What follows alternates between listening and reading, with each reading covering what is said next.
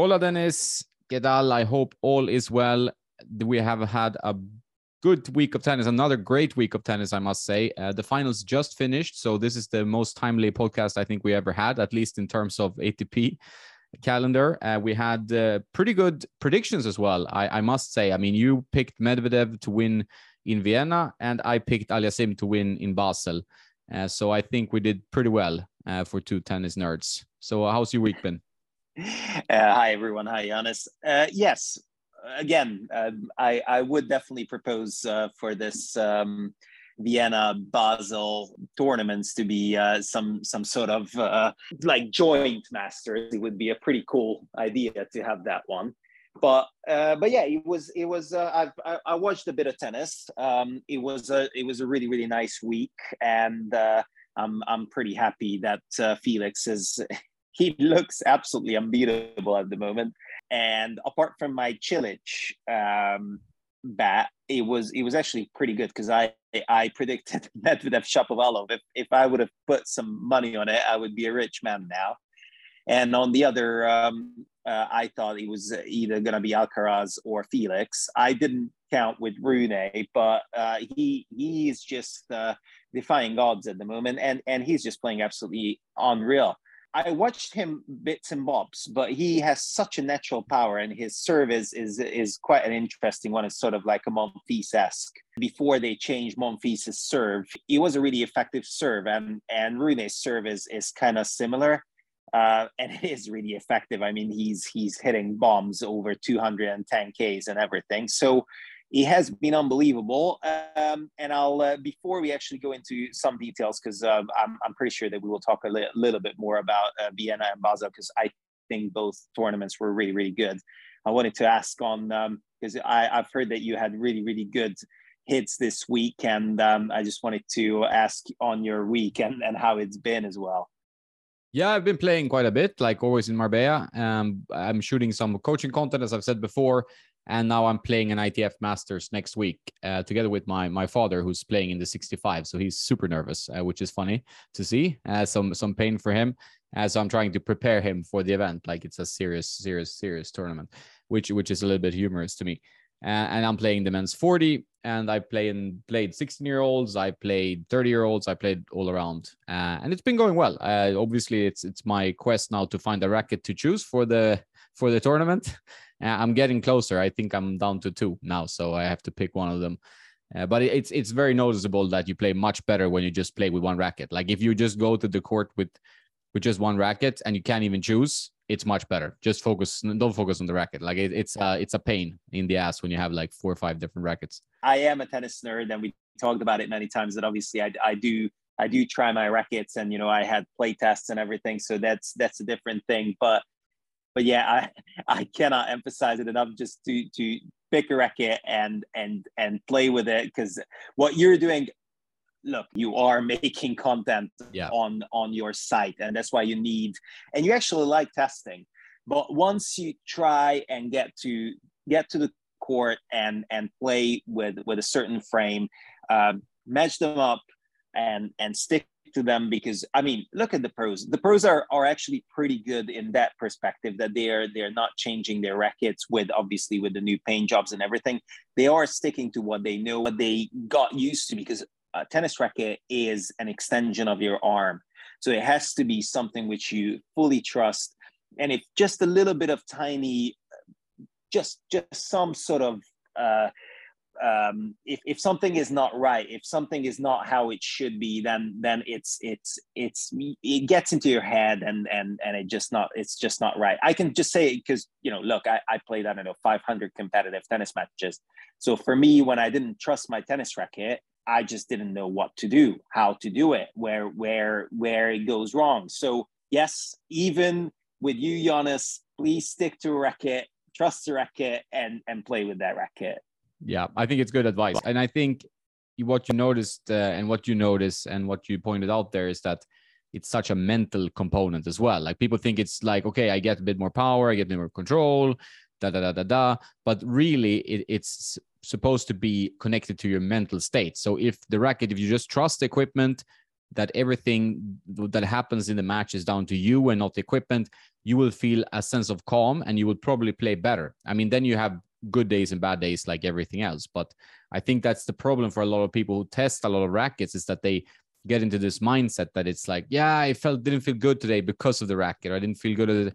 And it's not always an excuse. It's more of a mental connection to what you're doing, right? So you don't feel like you trust yourself 100% and you start doubting things outside your control, the rackets and so on. So I think it's much better to just pick one and pick something decent, of course, but it's more important to pick one and just say, hey, I'm tied to this now. I can't change. It's almost like you should do like a game for yourself. Like, hey, okay, I cannot even test the rackets now for a year, because I mean, obviously in my case, like what you said, this is my kind of job and my way to create content, and I do enjoy it. So it's a bit different.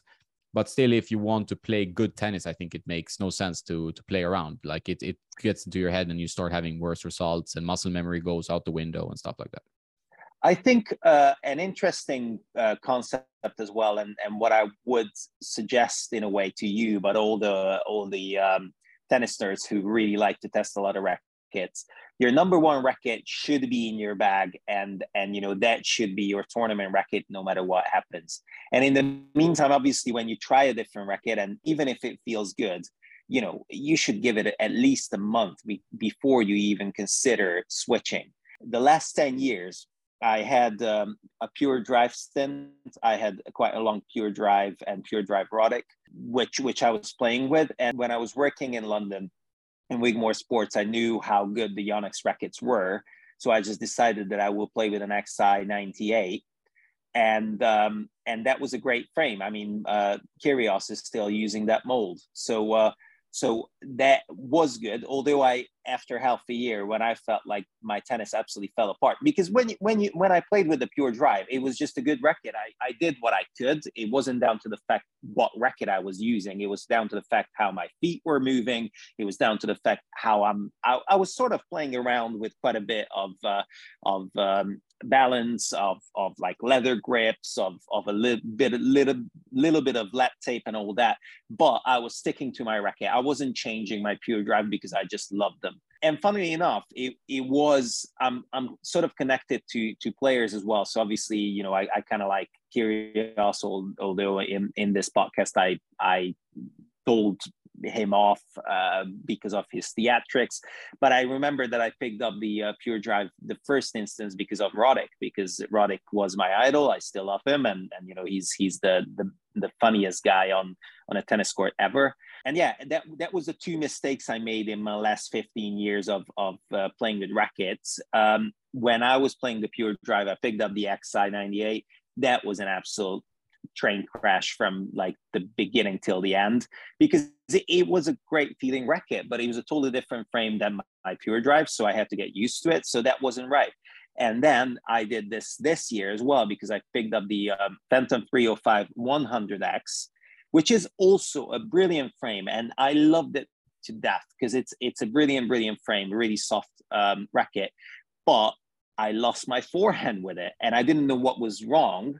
And then I picked my beast back up and, miraculously it just disappeared. So yes, long story short, and we will talk about it in the off season a lot more in depth, but basically stick to what you know, and that will be the basis of your rackets. And we're not talking about you now, Giannis, because it's just in general as well, because I know quite a lot of people who do like to play around with their rackets, and then on a sunny day they get a bit more spin out of the frame, but when it's a bit damp, then they don't really play well with it, then they go back.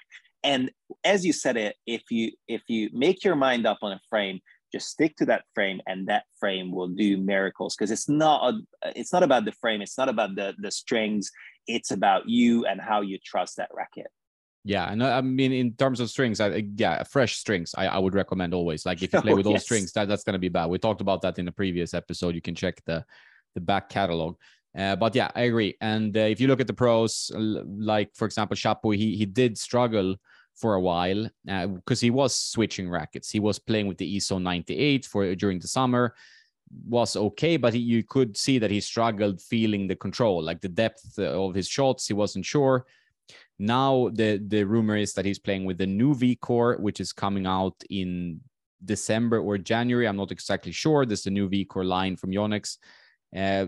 Some say that it's still the old one, but I don't know why it would be blacked out then. So I don't understand that. But definitely he's back to the V-Core 95 of some kind, with maybe a small tweak, his specs, everything, and he's playing much better. He doesn't think about the racket. He's just there. He's just playing. It works for him. It's not that the racket is magical. It's that he's found his game and he can just play now and trust it. And you see what it's done to him. He's just playing amazingly well. Same with another Canadian player, like you mentioned, Auger-Aliassime, who's just won 3 tournaments in a row, which outside the GOATs, the 3 GOATs we have, that doesn't happen often, right? It's just unbelievable. When he got indoors, like that lower bounce, his serve has been just fantastic. Like every time he's in trouble, even in the match today in the final against Rune, he served himself out of trouble, like huge serves, like, so very impressive and fun to see him playing so well. And I think even for Paris getting into that, he is probably a little bit tired, but he could be a threat even to Paris. Now we have a cat. Absolutely. Yeah, now I do. Unfortunately, the listeners cannot see my lovely male cat Honda, but hopefully it's a good name. we will put out a picture of him soon. So about these 2 tournaments, it was so good to see Dennis and how he was using that racket and the natural power. I think he has the best technique on tour, or I don't know. I just love to watch him. He's not he's not an overwhelmingly tall guy, but he has one of the biggest serves because of his technique. And also it's just great to see that now he found his game, because when I've seen him in the summer, he was absolutely awful. And now he trusts his frame and he actually can do what he wants to do with the ball. He's still really erratic. And you know that when you watch him, it can be either an off day or an on day. When he's on, he can beat everyone in the world easily. When he's off, he can lose to the 150th in the world easily.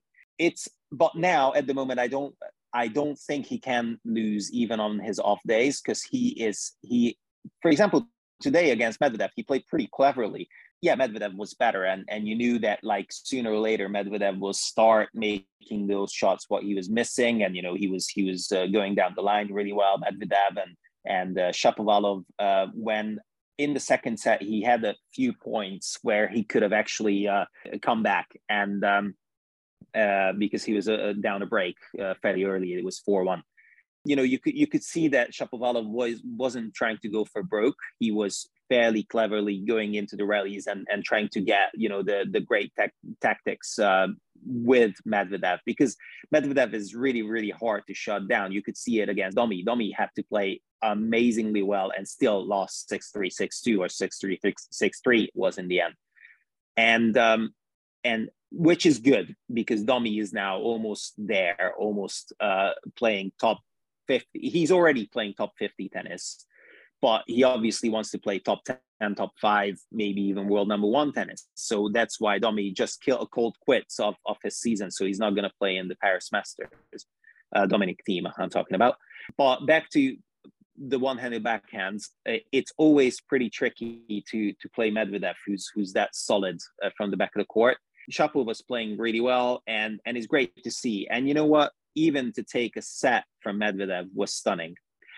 And about Basel, Felix hasn't lost one service game. So he won all his service games. He hasn't lost one, which is absolutely an amazing feat. And as you mentioned it with the GOATs, this is Djokovic-esque. Like, that's the only time I can remember, apart from Nadal on clay. And obviously we're talking about 10 years ago, Federer, when he was like literally winning all the tournaments. This is really Djokovic-esque. And if that doesn't give Felix fuel to be in the top 5 next year, I don't know what will. Because if he can play that well, yeah, we are talking about indoor courts. But if he works a little bit more on his footwork, which is already impeccable, but that might be the key for him to actually break through into the top 5 outside, not playing indoors. So I think that's the only, because look, he doesn't have a weakness. He can do everything. He has a massive serve. There's a bit going on in his serve, but it's great. But if he actually works a bit more on his footwork, which I said is already amazing, then he will get to all these balls which he might have been missing because of his extreme grip and swinging. Felix can be a big threat next year to anyone. Yeah, for sure. I mean, he's definitely showed it this past few weeks, and this year has been his breakthrough year. And he's not yet qualified. I wanted to get to the race to Turin, which is the ATP finals. We have 6 players qualified: Alcaraz, Nadal, Tsitsipas, Ruud, Medvedev, and Djokovic.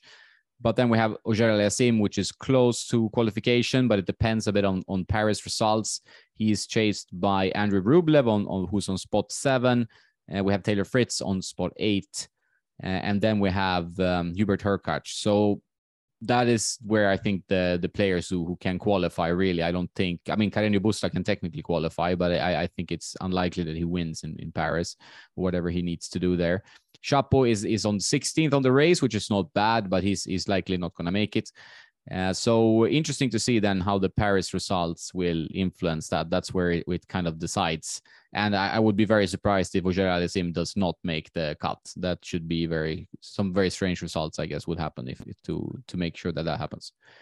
So that's going to be interesting. He's almost there. He's almost there, actually. Yes. Yeah, exactly. So he needs to win maybe 1 or 2 matches. I don't know exactly what the not a statistician, but it should be pretty straightforward.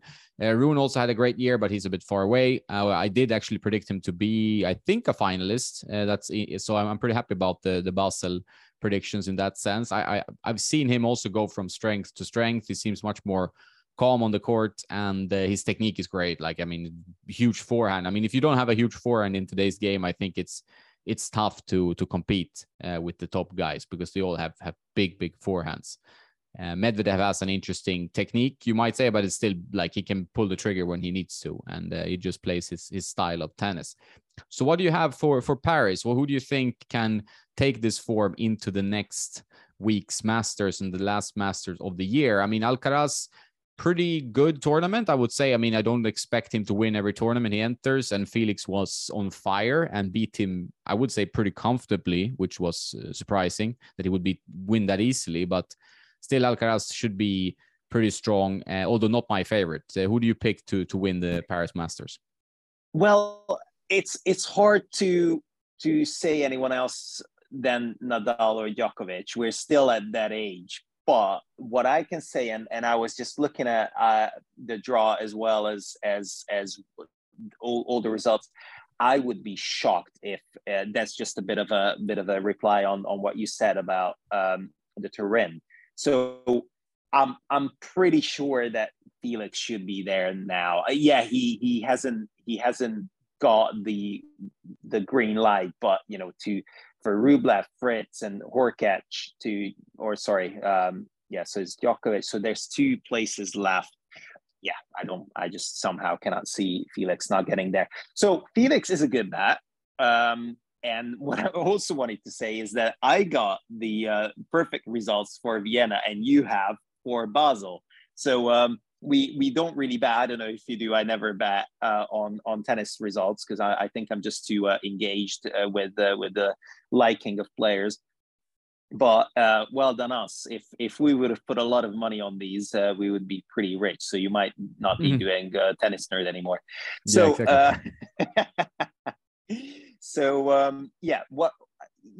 let's talk about the draws, because I think it's pretty interesting, and then we can just sort of come up with who will do what. For example, quite an interesting qualifying result is that Fognini lost to a wild card, 315 in the world, Artur Fils. I saw that. If that's just a crazy result. And also Hüsler is in, he beat Jure and Quentin Halles. He beat Montero. Oscar Otte is in. Interesting ones. It's not going to be the easiest first round match for Alcaraz, because he's going to face the winner of Karatsev against Nishioka. I think to be fair, we talked about the Draper match, and that was an unbelievably high quality match. And I think if Draper would have he had a bit of an illness. He definitely felt under the weather in the final set. So apart from Alcaraz playing really well, Draper did his part, and it was unreal. And another, so big up for Draper. And another notable, really good tournament was Grigor Dimitrov, which was great to see that Dimitrov got to a semis of a 500 on a really, really strong field. So that was great to see Grigor going like fairly far.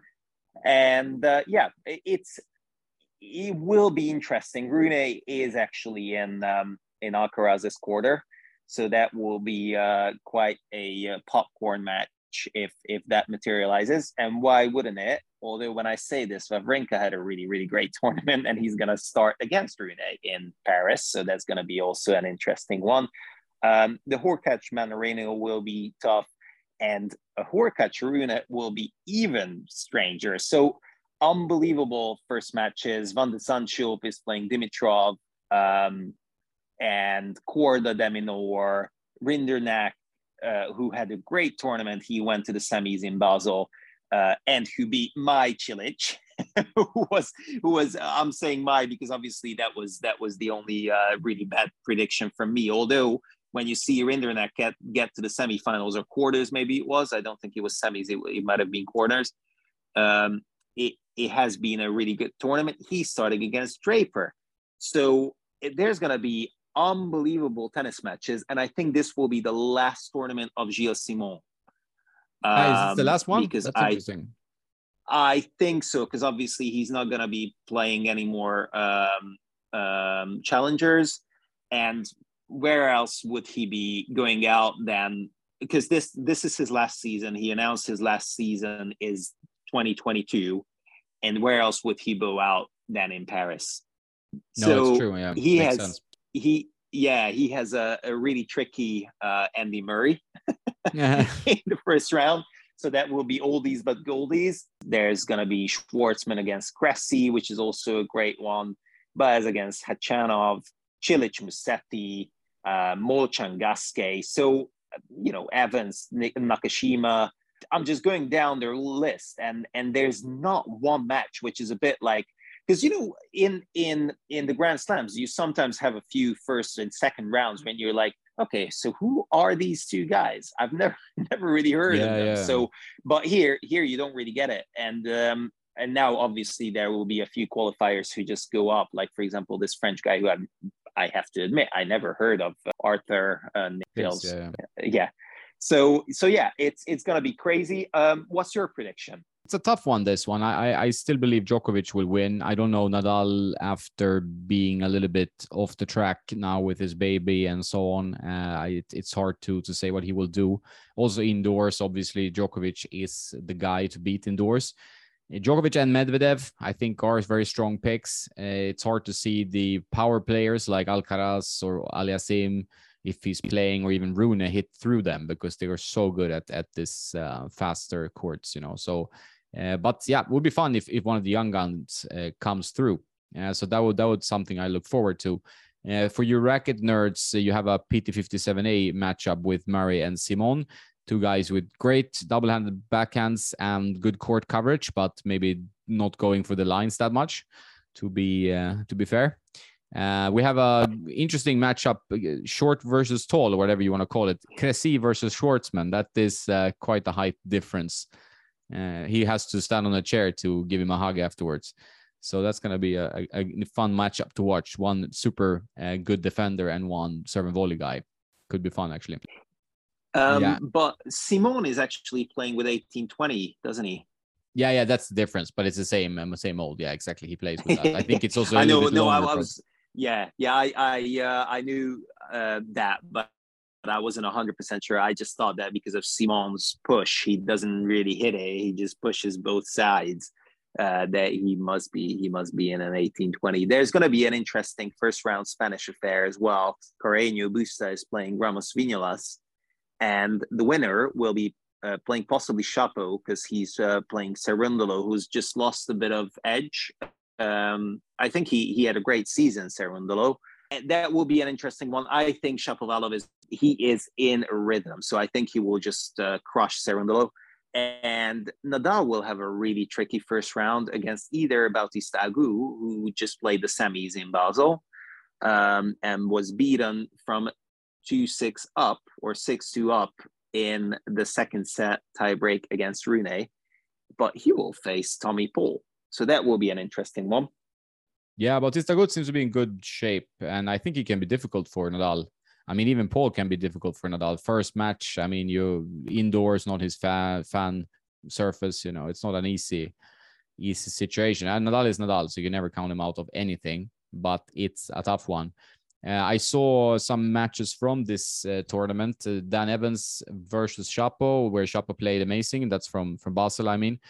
And Evans was trying to come over his backhand a bit more, like come over the ball. He's usually a guy who slices very, very efficiently all the time, kind of like Feliciano Lopez, but it did not really work for him on that day. And he tried now to play a bit more with more topspin, take the ball a little bit more on the rise. He did struggle a little bit in that match. Not sure if that was the reason, but it seems like he's trying to get more, a little bit more aggressive in his game. And I think that was one of the things we mentioned before. What Ljubicic brought to Federer's game when he took him on as a coach was that he said, "Hey, you have to hit your backhand. You can't just slice it because you're giving the guys too much time and you're not attacking enough." And I think that is true. I mean, now you need to be aggressive on both wings. You can't just push the ball back. It's tough to play that way. And it's quite interesting with Evans because he hits such an amazingly clean backhand. He just somehow doesn't really trust it, I don't think, because his one-handed backhand is a thing of beauty. So whenever someone approaches on his backhand, he just unleashes it, and it is going on some speed. It's I think Evans should be. It's tough for him, isn't it? Because he's not the tallest guy.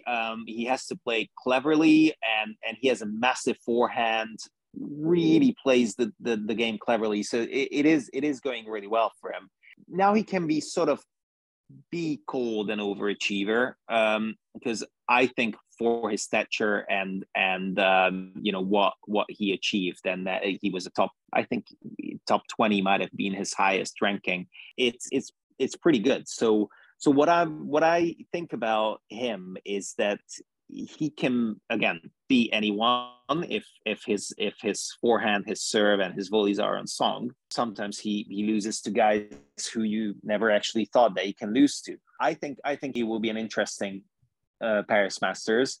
Possibly I will go Djokovic as well as you are, because it's just such a tough one to see him lose to anyone, really. I mean, when I say this, so he will start against either Schwartzman or Cressy. Then he will be playing Sinner or Khachanov, which is also quite tricky. Although Sinner wasn't really playing that well this week, I wanted a bit more from him. To be fair, he was a bit of a strange one that he wasn't really getting on that well. And then he might face either Cilic or Ruud. We don't really have anyone else. I think Cilic will beat Musetti. I think Cilic, we will see, but I think Cilic will actually beat Musetti, and I don't think Tsitsipas will have much say in this Paris Masters. And it's definitely the top half, which is stronger. Djokovic will play Nadal in the semis if they both get there. I think Nadal comes back because he feels that he can win Turin. I think that's the only reason he hasn't called it quits for this year. What do you think? I mean, we should leave room for upsets because it's Paris, and we talked about it in previous episodes. Is that this is a tournament where you see strange things happen, or underdogs show that they have energy left, or just have this fantastic tournament and they go through. And we've seen that in the past with some upset winners, and it might happen here as well. Although there are so many players that you wouldn't call an upset now. I mean, if we add Alcaraz, Nadal, Djokovic, Aliassime, they've all had like tremendous runs and seem to be in good form or easy to choose as a prediction. I mean, Tsitsipas would be surprising to me if he won, for example. You mentioned that you don't think he will, and I don't think so either. I don't think like Chapo will win this event, although he's in good form. I don't see that happening.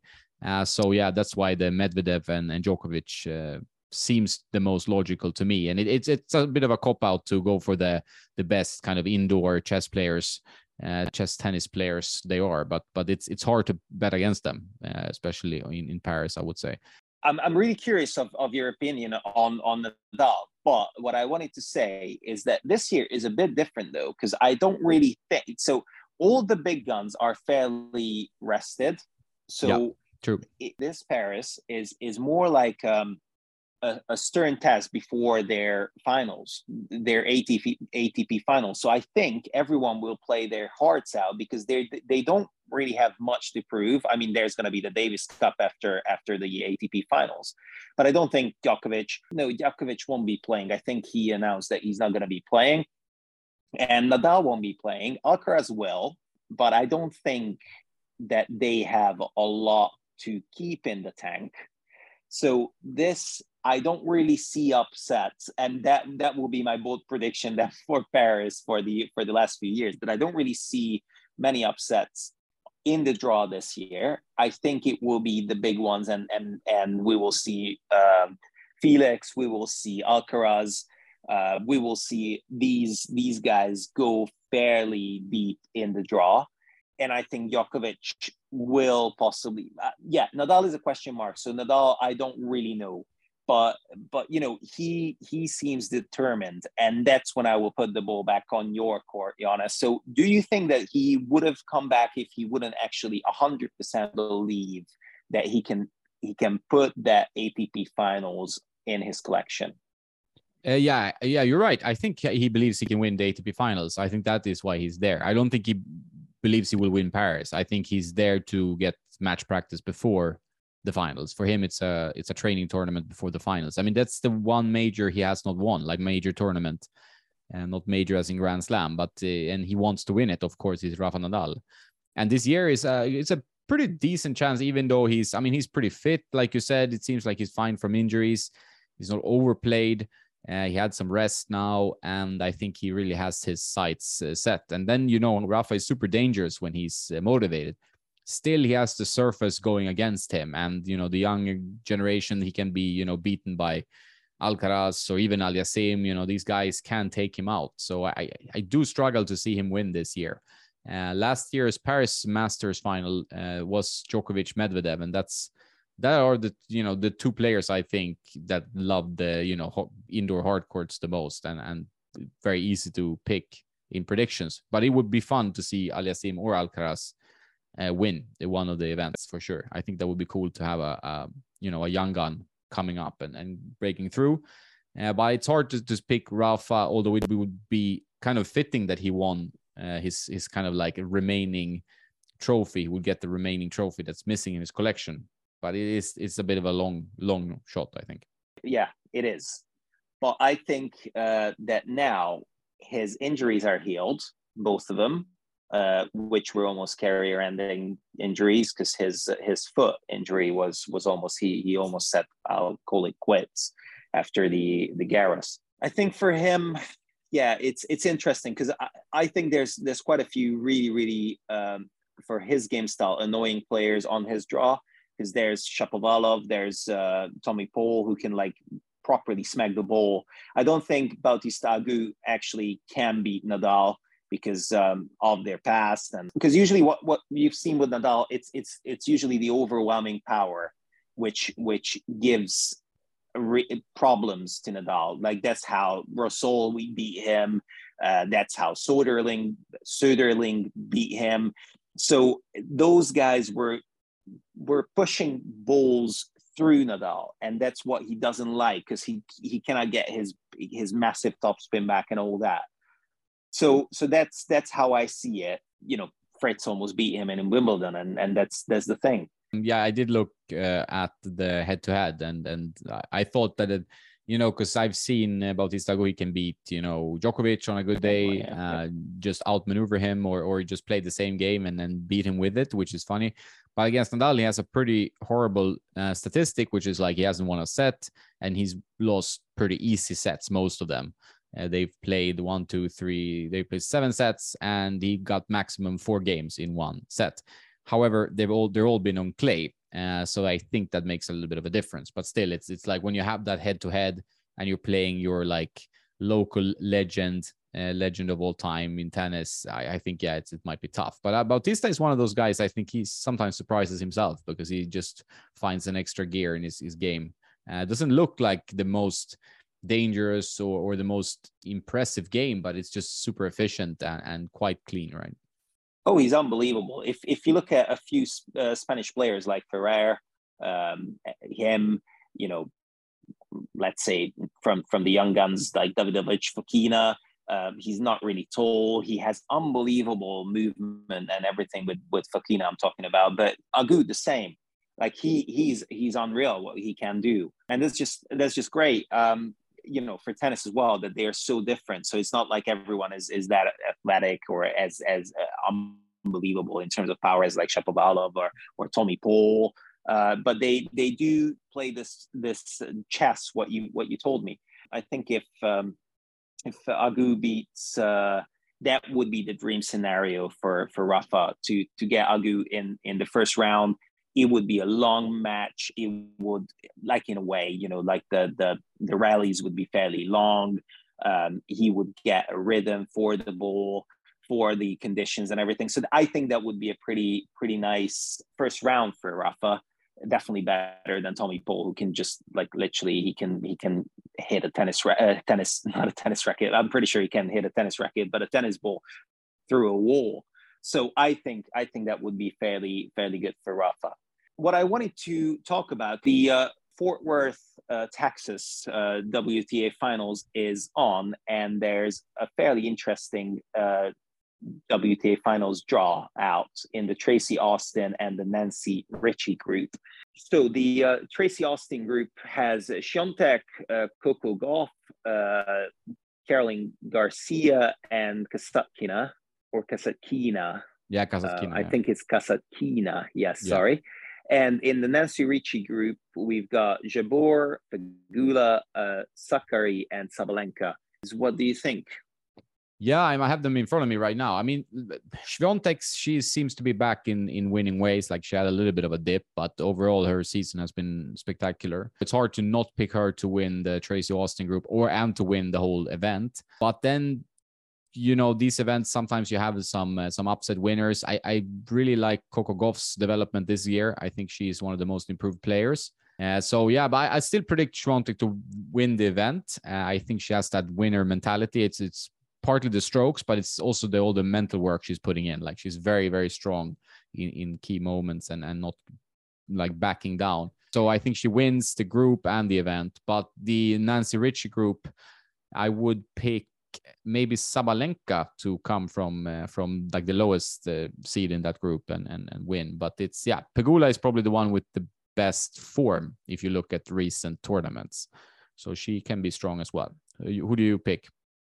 Yeah, so I think it will be Świątek and Gauff who will go through, because Gauff will love these conditions.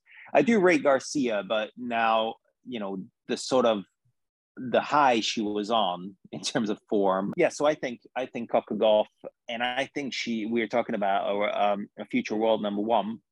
She might still not be there at the moment, but I think she will get through. I think Kasatkina will struggle because everyone else has just a little bit more than what she has in all departments.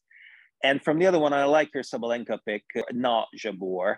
Yeah, Sakkari will struggle, I think, as well here. And Pegula, I think Sabalenka has just a bit too much power for anyone, really. It's like Coco Gauff and Sabalenka are a level above the rest in terms of like how hard they can hit the ball and how big their serves are and all that. But we know that tennis is not about power solely. I do feel intrigued to say someone else than Świątek this time, although she has been playing really well. I don't really know how the courts play. I haven't listened to it, so I don't really know how quick. The courts will be. I think they must be playing outside, don't they? Because they are in Texas, and in Texas in October, early November, the weather must be pretty good still. Yeah, it should be outside hard courts. It's quite an unusual place to put a WTA finals, isn't it? Yeah, I think it's. I mean, they're usually in Shenzhen in China, right? But because of all this China ban, we are now in Fort Worth. But yeah, it's a little bit unusual, to be fair. And I think maybe the American players can use that it's a little bit different conditions. Maybe they have played more tennis in Texas. It's not the most common tennis location maybe for the world, the players. So it's quite an interesting. Always when you have like a new location, I think it puts a little bit more pressure on the players to come up with getting used to it and understanding the bounce and like anything for a pro player, like new balls, new surface, different conditions. It's gonna make it a bit more of a challenge, and that they need definitely to adapt. And the players that adapt the best, they usually have the most success. So we will see how the courts play. I have no idea. And just another funny remark about the Tracy Austin group. We are talking about 4 different racket manufacturers in that group. And we are talking about 3 Wilsons in the Nancy Ritchie and 1 Head. Yonex. Pegula is playing Yonex. So yeah, it's because it's Swiatek is obviously Technifiber. Coco Gauff is Head, as we all know. Caroline Garcia plays with Yonex, and Kasatkina is playing with Artengo. And on that note, look at the Basel semifinals. We had 3 Pure Aero VSs, which was, I found it pretty funny. I talked about it last week. Out of the 3 winners, 2 were Pure Aero VSs. And now we had in the semis 3 Pure Aero VSs. So it was quite a good week for Babolat. But yeah, it's going to be an interesting one in Fort Worth. I will try to watch some tennis, and obviously the Paris Masters, we will go through that, and I think that will be a cracking tennis event. There's quite a lot to look forward to. Yeah, and I think that's something we summarize in next week's edition. It's weird that they're not played at the same time. Maybe that would be cool at some point to have them at the same time in the same location. I don't know how. I think that would be a better celebration for tennis if they all played in the finals at least, because there's quite a few players. Like you have only 8 each, and then some obviously reserves, and then you have the doubles teams, right?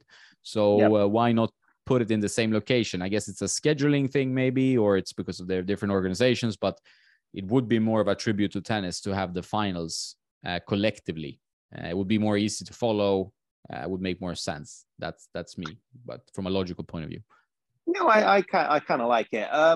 I'll just go through quickly on the doubles groups as well, because I just found them as well, and I just thought that I will struggle with the pronunciation, so I'm just going to go through them all. So in the Rosie Casals group, I have to admit I never heard of Rosie Casals, but she must have been a great doubles player, I believe. It's Krejcikova and Siniakova as the first seeds. Gauff and Pegula are there, so it's going to be quite funny that they're playing singles and doubles as well. I think it's a bit too much, but who am I to judge? There's going to be Xu and Young and Kravchuk and Shores, and this has been Demi Shore's 4th consecutive, or 3rd at least, consecutive WTA finals doubles. That's finals. impressive. So that's pretty impressive. And in the Pam Shriver group, there's going to be Dabrowski with Olmos, Kudermetova with Mertens, Kichinok with Ostapenko. Good to see Yelena at least in doubles, and Danilina with Haddad Maia. I didn't actually know that Haddad Maia played good doubles, but apparently she has, because otherwise she wouldn't be the 7th seed. It's going to be an interesting one. I like your idea on that one, on how it would be to have a big tennis celebration. Oh, and that will be the United Cup, which has been announced since I told you. So that will be happening. So that will be a bit of a tennis celebration, I think, the United Cup, and that will be something to look forward to.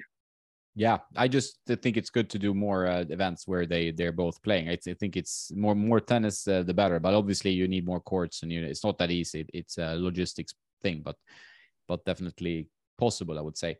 And from this doubles, WTA doubles, not something I follow religiously, to be fair. I do know that Krejcikova, Siniakova probably the strongest team there, and it's the one I would go for there. But I've seen Goff Pegula play. I saw them in the Slam. They're quite a good couple, actually. They seem to be very good friends, which always helps when you play doubles. So they could be dangerous as well. Absolutely. Yeah, I think it will be an interesting finals, because there's not a clear-cut winner. Because sometimes, when we're talking about the men's, it hasn't happened in the last few years, because all these guys, Djokovic, Nadal, Federer, they were all going to the finals with a bit of a pain. They were getting older. They were playing all the tournaments. There wasn't a stop in their schedule, even when they were trying to get some sort of tanking and all that. But still, it was kind of tough for them. So I think this will be their year, and I think Djokovic will actually win the Paris Masters, and he will win the ATP finals as well. But it would be good to see a new winner. Maybe it will be Alcaraz. Maybe it will be Felix, even if he carries on in the same vein as what he was doing. And yeah, there's a lot to look forward to. And I think this has been one of the strongest 500s what we had in Vienna and Basel. And now we'll have one of the strongest Paris Masters, because as we talked about, it's always a bit of an end of year Masters. Beneteau got to a final in Paris. Jack Sock might have beat Beneteau, but now I'm not sure. But even Jack Sock winning a Masters was kind of funny to see. So this will definitely be a different year. And yeah, there's nothing else what we can say about, like, just looking forward to play and to watch some tennis. We will, for sure. Thanks a lot, Dennis, for today. If you have any comments, questions, listeners, please put them on Tennis Nerd under a different post or on Instagram, and we will deal with them in future episodes. So if you have any ideas of things we should discuss or talk about, or any questions to us, what breed Dennis cat is, or something like that, we will answer them on the podcast. Thanks, Dennis. Have a nice one. Enjoy your paddle session. Yeah, so I'm going to play some paddle for the first time, and I will talk about it in the next episode. Thank you very much for everyone. Don't enjoy it too much. I won't. All right. Bye-bye.